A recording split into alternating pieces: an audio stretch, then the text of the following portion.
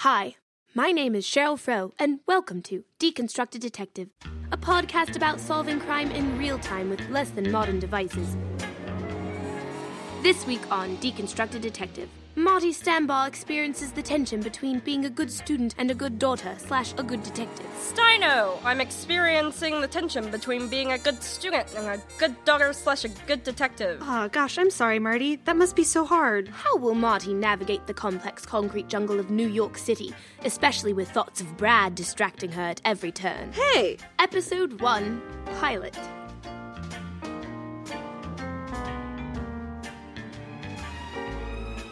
Marty approaches a crime scene on 36th and 6th. I lit can't handle this on an empty stomach. Marty buys a pretzel at a nearby stand and chats with the vendor. Hey there, Marty. Hey, man, did you get Arriving on scene, Sheriff Brad approaches her. Per usual, the romantic tension between the two rises, as Brad wonders what took Marty so long. Marty, I'm wondering what took you so long. Well, Brad, seeing how I got a flat tire while riding my city bike through traffic, I'm surprised I got here at all.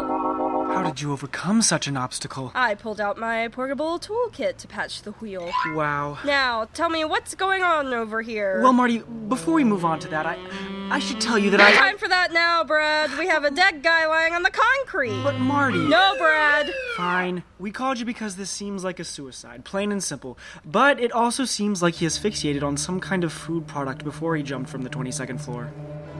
They stare at the dead dude lying in a chalk outline on the sidewalk. He choked on a pretzel.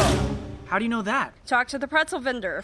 For reals, Brad, did you talk to the guy who was standing right there and saw the whole thing? Well, TBH, I didn't really think of it. Dude, if I wasn't a college student right now, I'd have your job. You can have my heart instead. What? I said, Toucan have 5 tarts and Fred. What?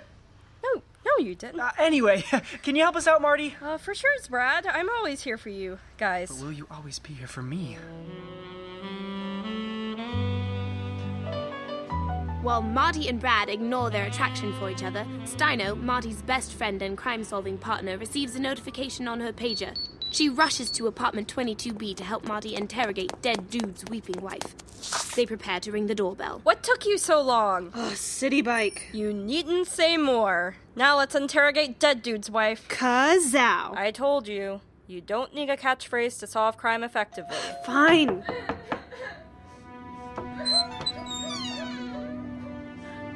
He's gone? How could this happen? How did he fall out of the window? Wait, who's gone? Steino, you idiot!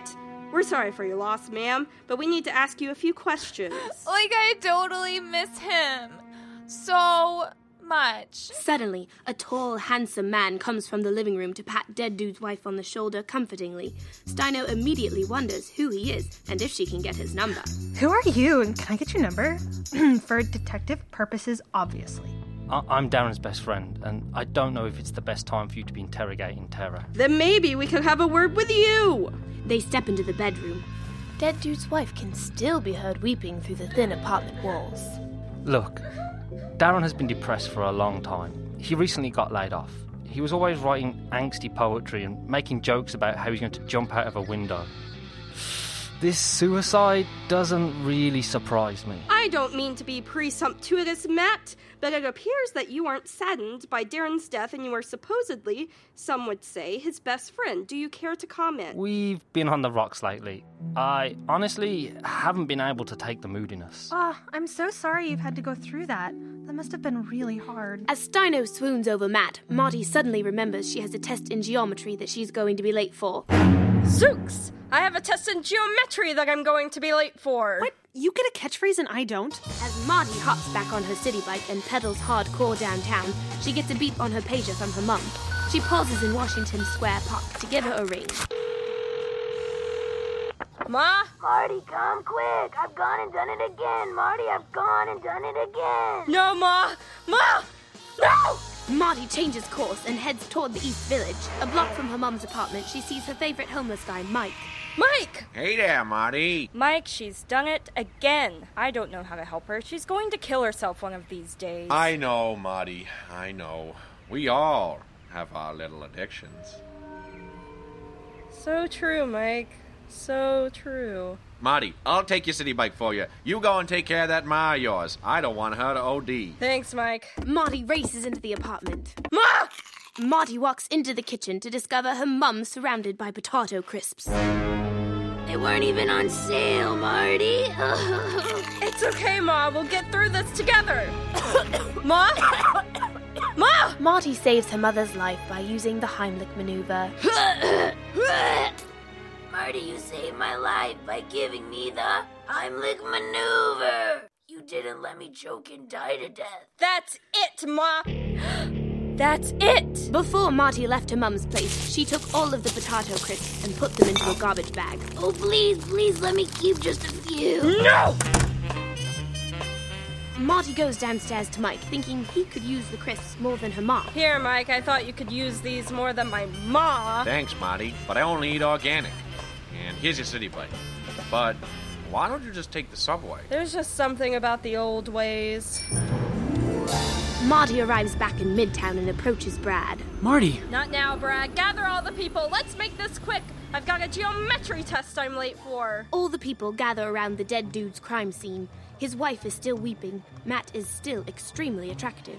Steino still wants his number. And Brad is still in love with Marty. Okay, my dudes, here's the deal. Matt and Tara, you guys have something weird going on. Matt removes his hand from Tara's shoulder. You have no proof. Marty holds up a roll of photo booth pictures from Matt and Tara snogging. Found this in the bedroom while we were interrogating you. I'm not even wearing that outfit right now. Man, this sucks. I thought we had a real connection. So what? That doesn't change the fact that this was a suicide. Plain and simple. Wrong! I can assure you this was no suicide because I also found this poem written by Darren himself. I would never kill a mouse or harm myself. Life is more sacred than pain. Tara's insane. And Matt's a backstabber. Yeah, that sounds like him.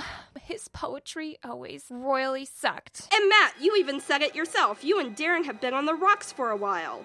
So, after Darren made a pretzel run, he came home to his apartment and found you and Tara together. The shock of it caused him to choke on his pretzel. You let him choke and die to death. Not a suicide. Plain and simple. Murder. You two are selfish. Then you threw his body out of the window to make it look like a suicide. How could you guys? You two are totally under arrest. it was Darren who was selfish, always wallowing in his pain.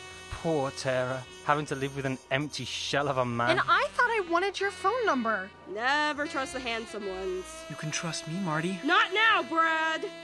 As Matt and Tara were handcuffed and taken to jail, Marty turns to Steino. What are you doing? Painting my nails? What? Why? They're pink. So? You don't even like pink. It's just so in right now. You look like the drug lordess Mary Jane. Hey, that's rude. I thought we had agreed with each other to reject modern feminine beauty standards. Marty, sometimes I just want to paint my nails without it being the end of the world. Aw, now you're making it worse by adding those trendy little geometric triangles. Geometric. I want to look nice sometimes, Marty. Ah! My geometry test! Got a jet, Steino? Yeah, you suck at listening. As Steino rolls her eyes at Marty for the millionth time during their friendship, Marty races down to the financial district to take her geometry exam. The professor tells her she's late. You're really late. It's just so hard to balance all the different things going on in my life, Professor. Oh, I feel you. Is there any way I can make up this exam? Well, since geometry doesn't really matter in real life, I'm gonna let this one slide, but, you're gonna have to figure out how to balance all of your roles. Student, daughter, detective, and friend. Ah, frick. Steino. And Brad. I'm not good at listening, therefore I'm not a good friend. Now that seems logical. You professors are paid too much. Next week on Deconstruct the Detective, will Marty figure out how to salvage her friendship with Steino? Will she and Brad finally admit their feelings to each other? And what will Mike do with all those unorganic potato crisps? Why don't you try some of my celery? No calories, non-GMO. Potato chips taste better. All this and more on Deconstructed Detective.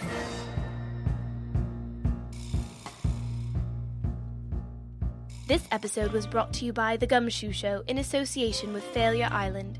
Created and written by Alison O'Donnell. Directed, edited, and produced by Cameron Danger Stripmatter and Alison O'Donnell. Special thanks to Conrad Loziak for graphic design. Starring Liz Stanford as Marty Stanbar, Jonathan Sally as Sheriff Brad, Megan Ristine as Steino, Sadie Ward as Ma, Mary Loziak as Tara, Cameron Danger Stripmatter as Professor. Special guest appearance by Charles O'Brien as Homeless Guy Mike, and hosted by me, Heather Kate, as Cheryl Froh. Today's listening suggestion: pair your podcast with prolonged, meaningful, uninterrupted eye contact with another person on the train.